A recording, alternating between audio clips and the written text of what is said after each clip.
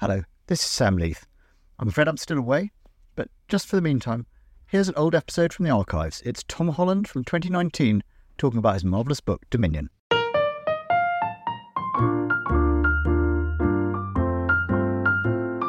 Hello and welcome to the Spectator's Book Club podcast.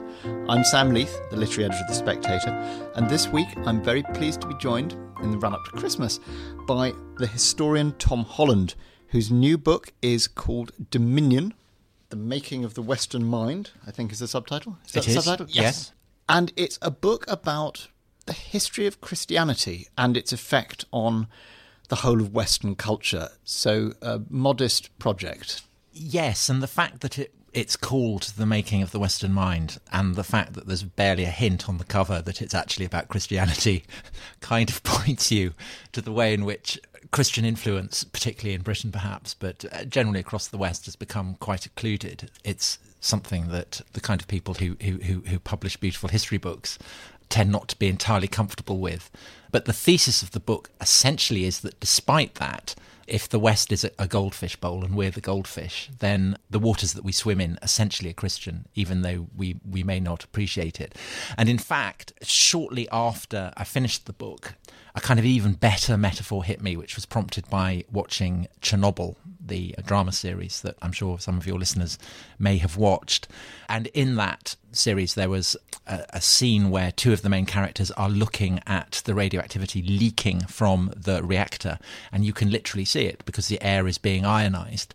But of course, the impact of Chernobyl is experienced in Kiev and Scandinavia and Cumbrian hill farms by people who don't see the radioactivity but are nevertheless breathing it in and being changed by it. And by that, I'm not going kind of Richard Dawkins. I'm not saying that Christianity makes your hair drop out and kills you, but that it continues in the air, it remains in the air, you breathe it in and you don't even realise it. And actually, it changes and affects you. You do carry that metaphor through the book. On several occasions you talk about breathing in the dust. Yeah.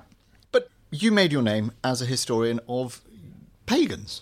You know, you're pagan, of course, is itself a Christian terminology. And this is part of why I wanted to write this book, was that writing about classical antiquity and essentially realizing that words like pagan, words like religion, words like secular were hugely problematic to use in a pre-Christian context because they are so rooted in a kind of the seedbed of Christian theology and history that to apply them to pre-Christian periods risks massive anachronism. And this was part of a kind of learning process that, whereas when I began writing books about pre-Christian classical history, I had a kind of vague sense that the modern West remained profoundly shaped by that. I've kind of changed my mind on that. I don't actually think we are directly influenced by it at all. And I think that insofar as we are influenced by classical antiquity, it's an influence that has been predominantly mediated by Christianity. And it's almost impossible to see back through this kind of haze of Christian influence back to what the world was like before Christianity. Its influence, I think, is that profound. So was there a sort of sense in which writing about classical antiquity and, as you say earlier on, being an enthusiast for dinosaurs... Well, it's all about power and violence and glamour, exactly. You're and interested charisma, in that stuff, which I responded to. I from a very, very early age, that is what I responded to.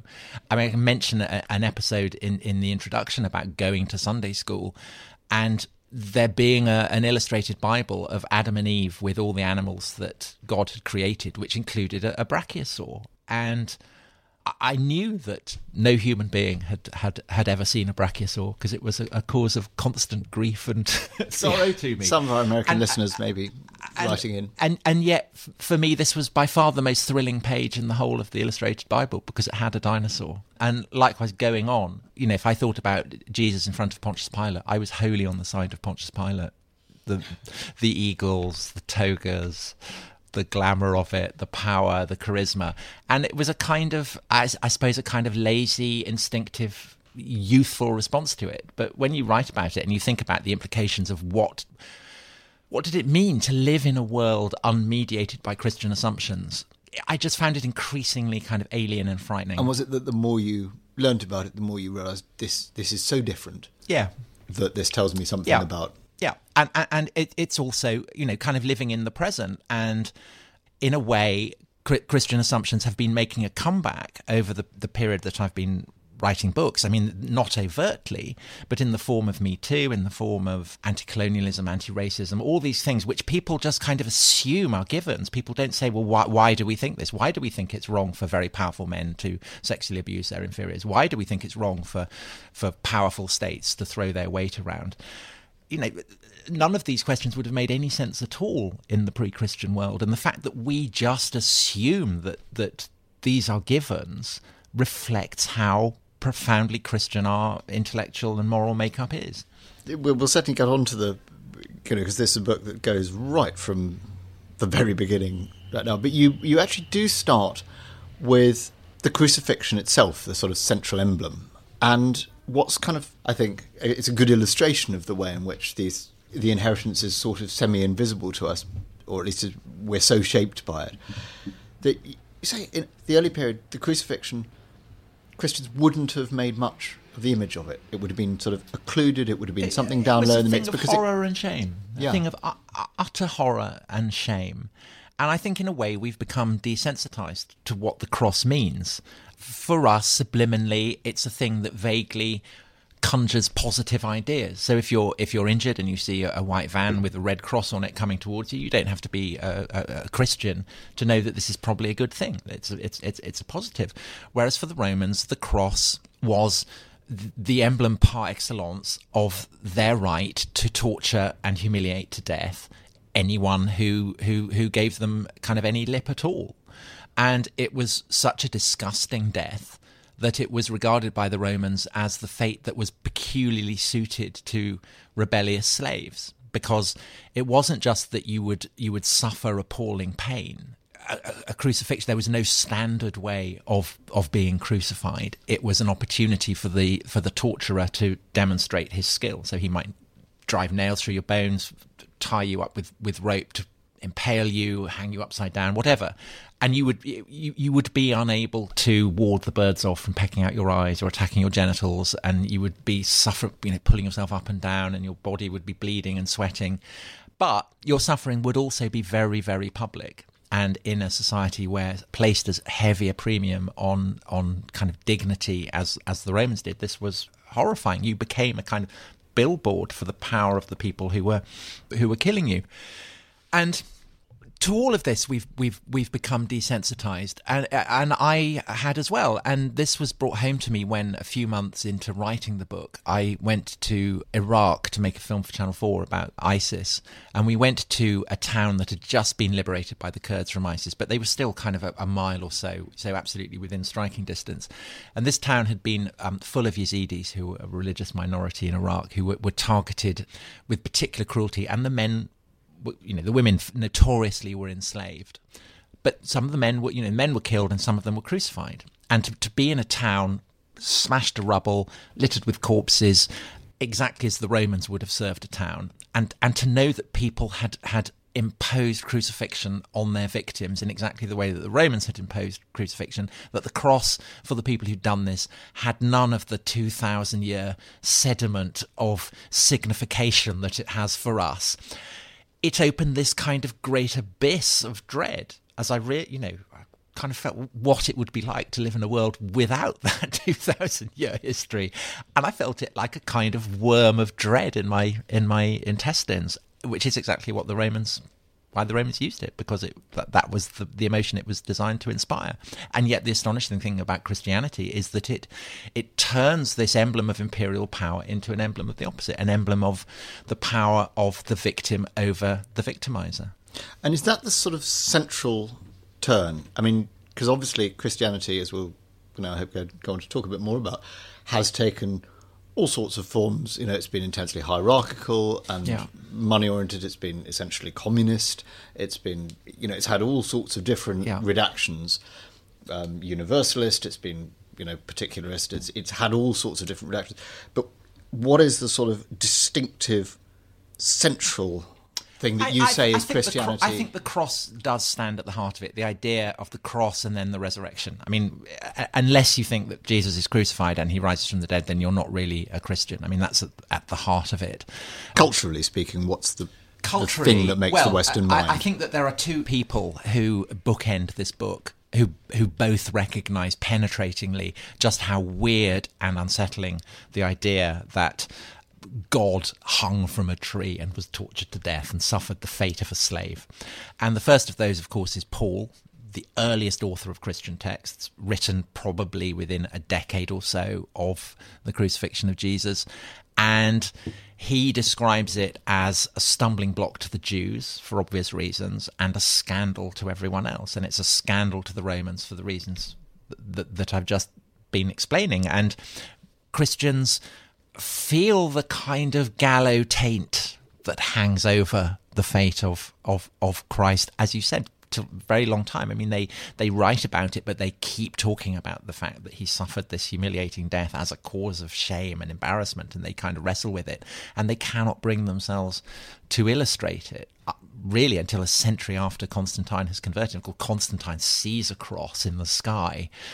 Even he and his heirs cannot bear to sponsor illustrations of Jesus actually hanging on the cross. And when, at the end of the 4th century, you do start to get images of it, Jesus is, there he looks like kind of incredibly buff, kind of Love Island kind of thing. But, he's a victorious athlete in the great contest of life. And it takes, many more centuries, and specifically in the West, before you start to get images of him dead on the cross, torched on the cross, suffering on the cross. If you talk about athlete... And then, of course, it becomes, as I said, becomes desensitized. And then the other bookend is Nietzsche. I was going to say, Paul and Nietzsche seem to absolutely... Yes, and Nietzsche, like Paul, I think because he is a classicist who has a deep sympathy with the values of the ancient world that he correctly sees as being challenged and overturned by the coming of Christianity, is appalled at the idea of a crucified God in a way that many people in classical antiquity clearly were as well. And he feels it with a kind of visceral sense that most people have lost. I mean, and you read Nietzsche as more or less saying the reason Christianity is such a disaster is because it forsakes the cruelty of the classical world. But Nietzsche is actually kind of a cruelty fan in your reading of him. I think he is a fan of cruelty, but he sees cruelty as the necessary expression of how the strong impose themselves. So it's not necessarily cruelty for itself, but cruelty is a necessary corollary of the right and ability of the strong to do as they please and wish. And there is a kind of glory and splendour for Nietzsche in the exultant power that an Achilles demonstrates and displays. Achilles is not massively worrying about all the poor people that he's slaughtering. It's not really a consideration. And Nietzsche deeply regrets that. And, of course, bastardized, this then feeds into the Nazi assumption that the Jew Paul is the great baneful influence who destroy, in Hitler's opinion, the Nordic race that occupied Greece and Rome. And Hitler blames the collapse of Greek civilization, the collapse of Roman civilization, on the kind of cancerous effect of Paul's universalism and Paul's obsession on the victim rather than on the kind of the blonde beast, the triumphant. Well, maybe actually this is a good opportunity to go back to Paul, because his universalism you touched on seems to be the great kind of hinge, as I understand it. Yeah, Paul I think so. It's a kind of franchise extension. Yes, you talk about the thing is that Jewish monotheism. Universalism is very much in the air that Paul is moving through, because you have successive attempts to kind of responses to the fact that the world is getting larger and larger, basically that it's globalizing. You have the Persian one right back in the 6th and 5th centuries BC, who see the world in moral terms, that the world is divided into good and evil, light and dark, truth and lie. And this is a kind of very fertile concept. Then you have the Greek ideal of universalism, which has its most successful incarnation in the Stoics, who see the divine in the whole of the universe and therefore present within every human being. And they call this spark of the divine synodesis. And Paul will take this word up and essentially use it to mean what we call conscience, the idea of the law of God that's written on the heart that everyone can see. Then, of course, there's Roman universalism, this idea of a global order that's been brought under the rule of a son of a god who has bent swords into plowshares, who has ushered the world into a universal age of peace. Lions lie down with lambs. So all this kind of imagery is there. And then, of course, you have the Jewish universalism. And Jewish culture is a kind of bandwidth. And at one end, there is the notion that the God of the Jews is the God of Israel, that he is essentially exclusively the patron of the descendants of Abraham. And then at the other pole, you have the idea that he is the God who has created heaven and earth and has fashioned every man and woman in his image. And there's potentially a massive dignity there.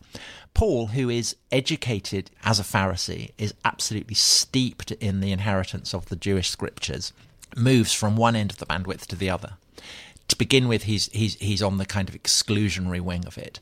He ends up becoming this kind of radical universalist, and he famously argues that there is no Jew or Greek, there is no man or woman, there is no slave or free in Christ Jesus. Well, it's an extraordinary thing. You talk about his letters saying that he says these dietary laws all belong to a previous age. The standard issues of sort of Jewish exceptionalism, the sort of things that hold together the tribe of Israel. He says, since Jesus, that's all done. Yeah. And he's writing letters saying, you've got some other Christians coming preaching that you have to kind of be Jewish and Christian. No. Yeah, and so Paul's letters they're kind of dramatic monologues. They're like Cicero's speeches where you don't have the other side at all. And they are kind of dramatic performances. Occasionally he says, I'm writing in capital letters here. I'm getting so cross. And, he'll fire off rude jokes and all kinds of things. And yet we're compressed within these letters, and there are only 7 of them that most scholars accept were written by him, is pretty much everything that makes Western society today distinctive. You can trace almost everything back to these. And, there is nothing comparable to them in the entire canon of classical literature for sheer influence. And they're like depth charges placed under the fabric of everything that the Roman world had taken for granted. And we continue to feel the reverberations of those depth charges into the present. And does, the that, as you say, he's taking stuff from the Stoics. He's also, in an early chapter, you do write very... Well, I think he's taking stuff from the Stoics in the way that we might be influenced by Marx without actually having read Capital. I think it's kind of it's kind of stuff that's it's the dust in the air to pursue that. Also, you do say, laying the foundations for, Christianity being a sort of radical departure from, classical antiquity, that actually Jewish monotheism is a completely distinct and not before seen formulation. The idea that there are all kinds of things that are distinctive about it, but in terms of the way that it impacts, or it's mediated through Christianity, I think the idea that there is a single deity whose will and purpose and goodness therefore explains everything. So that if you can fathom the will of the deity, then you understand not just how you should live, but in the long run, how and why the universe works, for instance. So there's a kind of Goldilocks quality to the to the Jewish and then the Christian God, which is that he's all powerful. He can do anything he likes, any number of miracles. But equally, this is a God who binds himself with covenants. Yes, so he binds with God in Will Eisner's Yes, so essentially he issues a contract with the children of Israel on Mount Sinai. And then again, Paul says, with the crucifixion and the resurrection, again, there is a new covenant, and this covenant is written on the heart.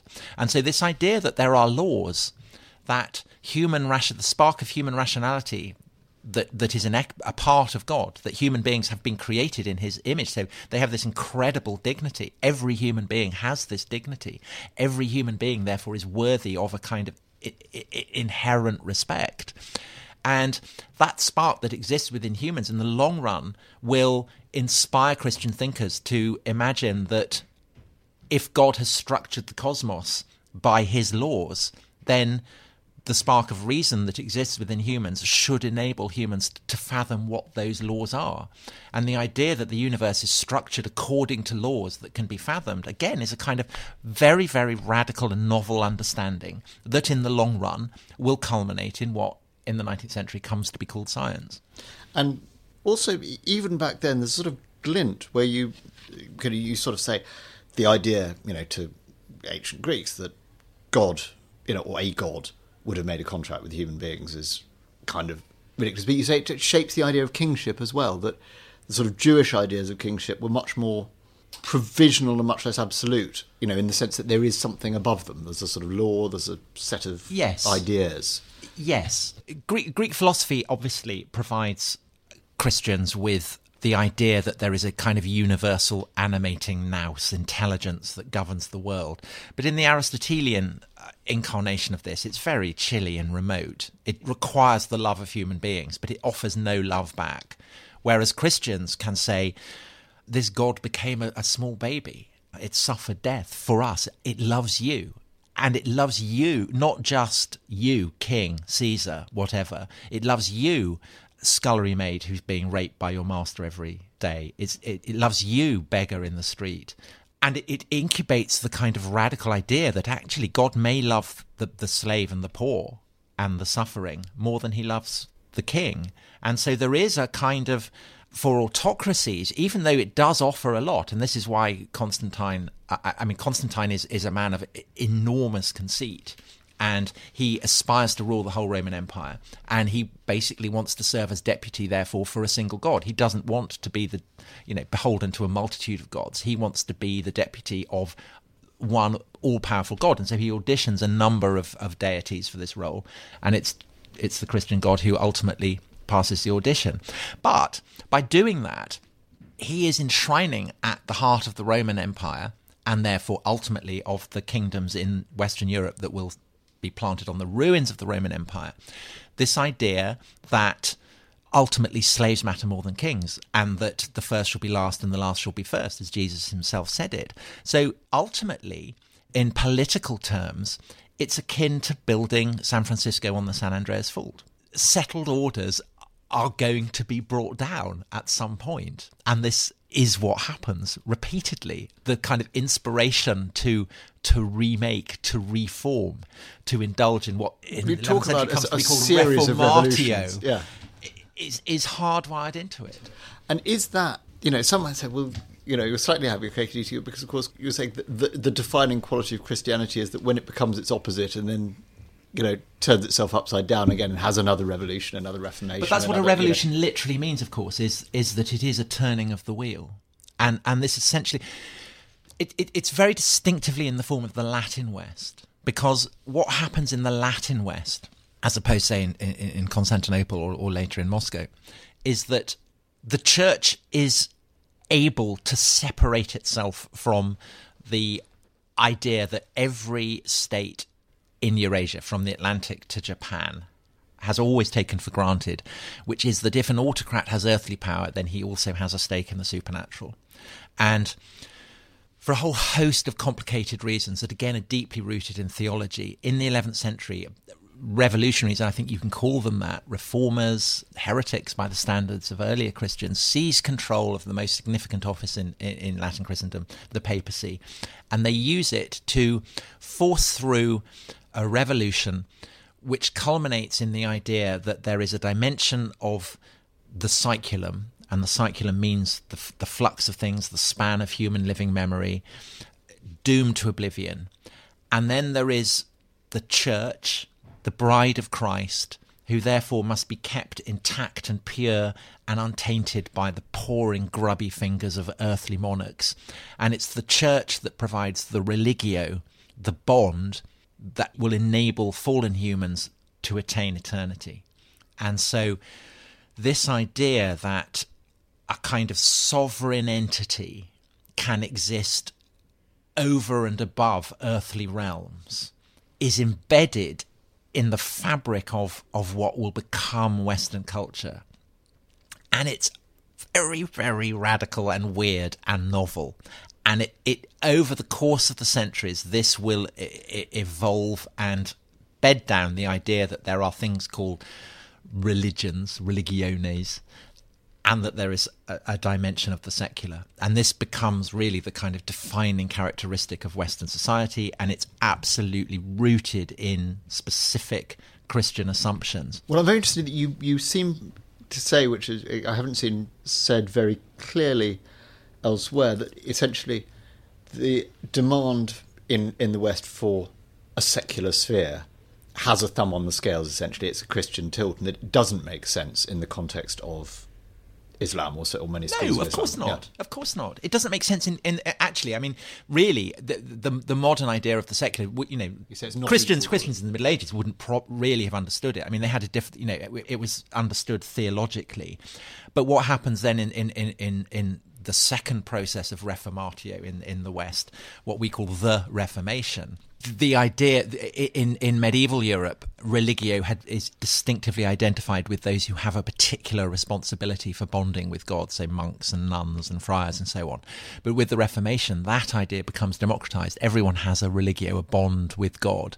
And so therefore you can start to ask the question, well, what is your religio? What is your religion? But equally, it fuses with another idea, which is that there is something called what in medieval Europe been called the secularia, things of the saeculum. This comes to be called the secular, and religions are seen as things that are separate from the secular. And so when the British go to India, which they call Hindustan, inhabited by people they call Hindus, people say, what is the religion of the Hindus? I mean, it's a mad question, because the Hindus don't have a religion. It's this idea of there being a religion and secular is very Christian, and in the context of the British, entirely Protestant. But that, of course, doesn't stop the British from constructing something modelled on Protestantism that they call the Hindu religion, what will come to be called Hinduism. And the British do not convert India to Christianity, and indeed they're very concerned not to. And so there's an Indian scholar who says that Christianization proceeds in two ways. It proceeds through conversion, but it also proceeds through secularization. And in that sense, the fact that when the British leave, India becomes a secular republic, it's a massive kind of trace element of the influence of the very Protestant way of understanding the world that the British had brought. And I think that it's legitimate to look at what's happening in India now and Modi to see what Modi is reacting against is that sense that the idea of the secular is a kind of foreign imposition. And he's quite right, it is. So you talk about Christianity there in that context, essentially dictating the shape of our thinking, the paradigms along which we're thinking, rather than necessarily the content. When it comes to, which has been much touted back and forth, the Enlightenment, which, the likes of Steven Pinker will say, this was the great movement away from religion. How do you see it? Is it a case that your idea that it essentially follows the shape of the Christian idea that the world is decipherable? Yeah, absolutely. So if you go back to the 11th century, this revolutionary process of reformatio, what you see is a feeling that kings have to be humbled to ensure the freedom of the mass of the people, that ideologically armed warriors should go to the limits of the world to spread this message, that the values of this revolution have to be imposed at the point of the sword and by lawyers and by clerks who are educated in radical new institutions called universities, that those who oppose this process have to be kind of condemned as deplorables. And you see the same pattern happening in the Reformation. Only there, of course, it's the Catholic Church, the Roman Church, that becomes the object of this kind of revolutionary impulse.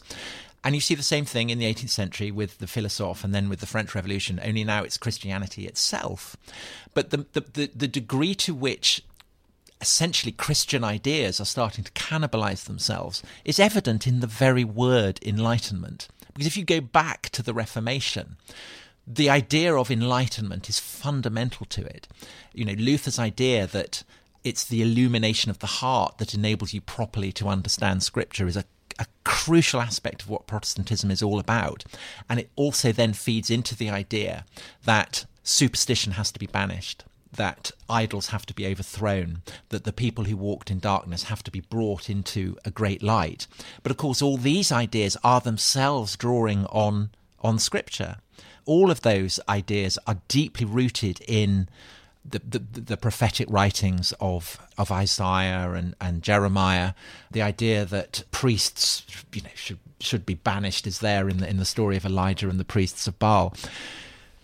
The idea that there is something called religion, which could count as superstition and has to be overthrown. None of this would have made any sense whatsoever to people before Christianity. Yes, so somewhere in Julius you say that agnosticism even is distinctly Protestant. It's impossible to... The only way really to escape the impact of it, as Nietzsche recognises, is basically to go back to the worship of power. And we see what happens when, we know what a truly praise-Christian regime would look like because we had it with the Nazis. Now, this idea of exalting the weak and, this being at the central kind of insight, or one of the central insights of Christianity, is that unique? Does it come from nowhere? I'm thinking, no. Something like Buddhism, Siddhartha had to go out of his palace and walk among the Yes, he does. Hinduism, in Hinduism you have castes, and in Buddhism you have the idea that you proceed upwards through different incarnations. So to attain enlightenment, you're at the top of a pyramid, whereas the radicalism of it's a spiritual pyramid rather than a... Yeah, but if you do bad, you get reincarnated as something lower down the chain. So that implies that there are kind of gradations of value. Whereas in Christianity, everybody is created equal. Now that draws massively heavily on the inheritance of the Hebrew scriptures, of course. Deeply rooted in that, and it's an idea that the fusion of Jewish and Christian ideas will also obtain expression in Islam. But I think that it has a particular potency in Christianity because of the mythic power of the idea of God becoming a slave and suffering the worst fate imaginable. It enshrines it in a way that makes it a kind of the molten core of what people in Christian society assume is right, in a way that kind of transcends dictates or philosophies or whatever. It operates as a myth at the heart of our society. There's a peculiar way, which probably bears into your thesis, that you find Christianity on both sides of certain of these very, very intense divides. So, in the modern age, apartheid, you say, had a kind of Christian, almost sort of Calvinistic elect and damned rationalism, rationale behind it, and that was fighting against Christian universalism. Christianity, in a way, it structures paradox. The God who's a man, the immortal who suffers death. Paradox lies at the heart of it. But there are kind of involuntary paradoxes, and one of them is actually kind of inherent in that Pauline idea that there is no Greek or Jew, which may sound impeccably Benetton-ad. Who doesn't love the idea of kind of universal brotherhood or sisterhood of man? But of course, as Paul himself knows, if you're a Jew, you may not want to have your distinctiveness dissolved into a kind of universalist mush. And so right from the beginning, Christians have to face it. Well, what do you do with people like the Jews who don't want to have their distinctiveness dissolved? And the history of Christianity's relationship to the Jews is the kind of the great shadow that hangs over it. But it's not the only one, because it focuses the question of, you have a message of peace and love and universal respect for human dignity, and you are wholly convinced that these are ideals that the entire world would benefit from sharing in. But there are people who don't want to share in them. What do you do with them? Do you turn the other cheek? Or do you send in the lads? They come up with different answers over the... And there are different answers. And this is a tension that runs throughout Christian history and is still very much a tension that, for instance, shadows liberalism today. What do liberals do with people who don't want to be liberal? It's exactly the same problem that Alcuin and Charlemagne faced. Will you describe the culture wars we're living through now as actually a civil war between Christian factions, which yes, that's come as a great surprise to many of those involved? Well, so if we look at America at the moment, absolutely kind of roiled by these. What are the roots of gay rights, of feminism, of all these kind of movements that have developed since the 60s? Well, really, the paradigm is provided by the civil rights movement of the 50s, which is patently rooted in theology. Martin Luther King describes Jesus as an extremist for love. And there's no Greek or Jew, there's no black or white. And so Martin Luther King's campaign is to awaken white Christians to the message of love that he feels that they've been ignoring, to the fact that they are all created equally in the image of God. And this enshrinement of love as the great animating motion convulses American politics and society and leads to legislation that attempts to right the wrongs that have been done black Americans over many, many centuries. But it gets picked up by people who do not define themselves as Christians. So in the book I write about the Beatles, and the Beatles, when they go to America, specify that they're not going to play in segregated stadiums. They are also playing music that owes a huge debt to the music of the black churches. So in every way, they are shaped by this kind of Christian American inheritance. But they've also been brought up in an England that regards Christianity as kind of boring and dull, and the kind of thing that, old women who keep their faces in jars by the door might go for, but not if you're the Beatles. And so over the course of the 60s, with the Beatles as Pied Pipers, the idea of love gets divorced from the Christian moorings. And the Beatles can sing All You Need Is Love without any reference whatsoever to Christianity. And indeed, as the career of George Harrison shows, who becomes a Hindu, you can come to regard Christianity as actually being repressive and standing in the way of a kind of universal love. And so these Christian ideals over the course of the 60s come to be given value to the degree to which they emancipated from Christianity. And of course, the power of the civil rights movement means that other people who feel that they've been disadvantaged, gay people, women, whatever, are able to use this language and to launch campaigns modelled on Martin Luther King's campaigns. But these are more directly threatening to Christian orthodoxies as they've been understood traditionally by the churches over the centuries. And on top of that, you have the way in which, of course, love in English has a multiplicity of meanings, one of which is sexual love. And over the course of the 60s into the 70s, the idea that actually Christian sexual ethics are boring, repressive, a kind of blast of grey breath on the kind of sexual anarchy of the Roman world comes to root itself as well. And when I began the book, I did think, well, this is actually a measurable change. This is something that where clearly Christianity is on the retreat. We live in a much more overtly sexualized world. Christian sexual teachings have been trampled down. That's something that where it does seem to be changed. But as I was writing it, the Harvey Weinstein affair broke. Yes, no, it's extraordinary. And Harvey Weinstein, the amazing thing about Harvey Weinstein is that nobody has really thought to say, well, what is the issue? Why shouldn't powerful men sexually abuse their inferiors? Because that's what most people in most societies have taken for granted. Rhyme, I don't know whether deliberately or not, your description of Nero's great bacchanal right at the beginning. Yeah, that was the echo. And if you look at Harvey Weinstein, he has a kind of echo of Nero's jowls. And I think that the irony of this is highlighted by the way in which the women's marches that were launched not just in the wake of Harvey Weinstein but in Trump's election, the most distinctive way that women on those marches dressed was in the red robes and white bonnets of handmaids. And of course, Handmaid's Tale is a parody, a satire on Puritanism, on New England, on the founding of America.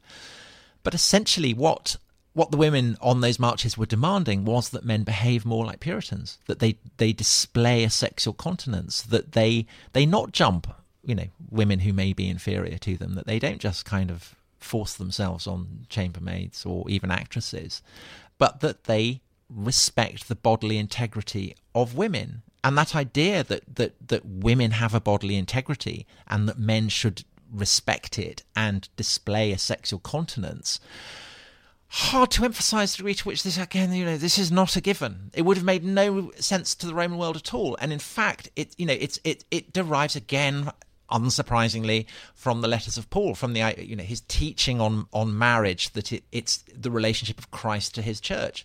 This imposes on men the obligation to behave like Christ, i.e. don't just jump the scullery maid. And it gives to women a status akin to that of the church, that they have a kind of bodily integrity. And this understanding of sexuality is like a kind of acid that over the course of the centuries eats away at everything that the Romans had taken for granted about it. And again, people may be tempted to think that something as basic as sexuality, that must be a kind of constant, it must be universal. It isn't at all. It's the Christian church programmatically rewires the way that men and women think about sex. And Me Too seems to me to demonstrate that we cannot buck that as easily as people in the 60s thought, that it remains part of our moral fabric. You argue very persuasively that, practically everything is influenced by Christianity. I mean, obviously, in the West. And obviously that's helped by the fact that, as you write very painstakingly in the books, at various times teachings can mean one thing and their opposite. It encounters, it encompasses paradox. Was there anything you found that you went, you know what, this doesn't fit my thesis? Darwinism. Darwinism is the great intellectual development in Western history that owes nothing to Christianity and indeed overturns it. Because although the phrase survival of the fittest is not Darwin's own and of course is a simplification of what Darwin was actually saying, nevertheless I think it's incredibly telling that this is what his cousin articulates, and it's the understanding of Darwinism that gets picked up. And the idea that actually caring for those who may be disadvantaged, those who may be disabled, those who may have all kinds of problems in their life, that this is not a virtue but may actually lead to all kinds of problems with the health of the race, if you want to frame it in that way, or the health of humanity, if you want to universalize it. These are ideas that eat away at really kind of two core Christian assumptions, one being that all human beings have a kind of inherent dignity, and the other that the strong have a duty of care to the weak. And again, to go back to the Nazis, that's what the Nazis pick up on. Those are the two fundamental Christian ideas that they seek to trample down, and they recognize the scale of what they are asking of the German people, to accept that humans are not all the same, that actually there are Jews and Greeks and they are completely different, and that those who are mentally or physically defective should be eliminated. Himmler sets out a 50-year program which will result in the eradication of Christianity, which effectively he sees as being akin to the destruction of the Jews. And it's, talking about the paradoxes of Christian history, probably the most grotesque paradox of all is that the Jews are targeted for genocide because Hitler blames them for Christianity, which is a kind of, since the Nazis are drawing on the tradition and inheritance of Christian anti-Semitism, I mean, that's a kind of peculiarly cruel, horrible thing. First, so they want to get rid of the Jews because they're terrified that a new Paul will emerge otherwise and destroy the 1,000-year Reich. And then they've got to get rid of Christianity, which they see as a kind of cancer that's been left by the Jews. And that's the plan. Now, of course, it doesn't work, and Nazism gets destroyed. But the legacy of Nazism, oddly, is that it I think, has had a devastating effect on confessional Christianity, because effectively, in the wake of the war, the trauma of what Europe had been through meant that from that point on, anyone in the West who wanted to know what the right thing to do was, looks at the Nazis and does the opposite. So whereas previously we might have looked to the church and the figure of Jesus and the Bible for our sense of what is morally right, now we look to the figure of Hitler and do the opposite. And Nietzsche has the famous parable where he talks of, God is dead, but his corpse is so enormous that it casts shadows. It's a kind of riff of the Platonic idea of the people in the cave.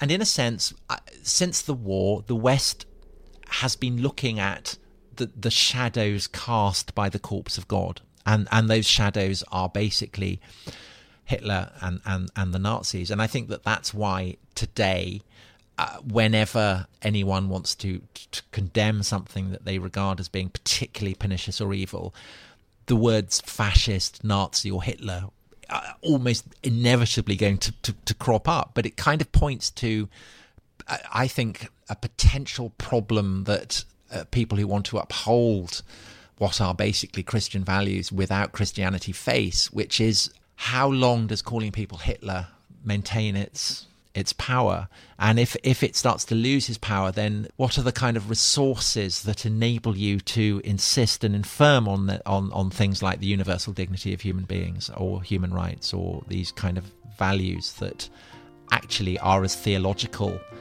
as the idea that the Lord Jesus Christ rose from the dead on the third day? We'll have to wait and see. Tom Holland, thanks very much. Thank you.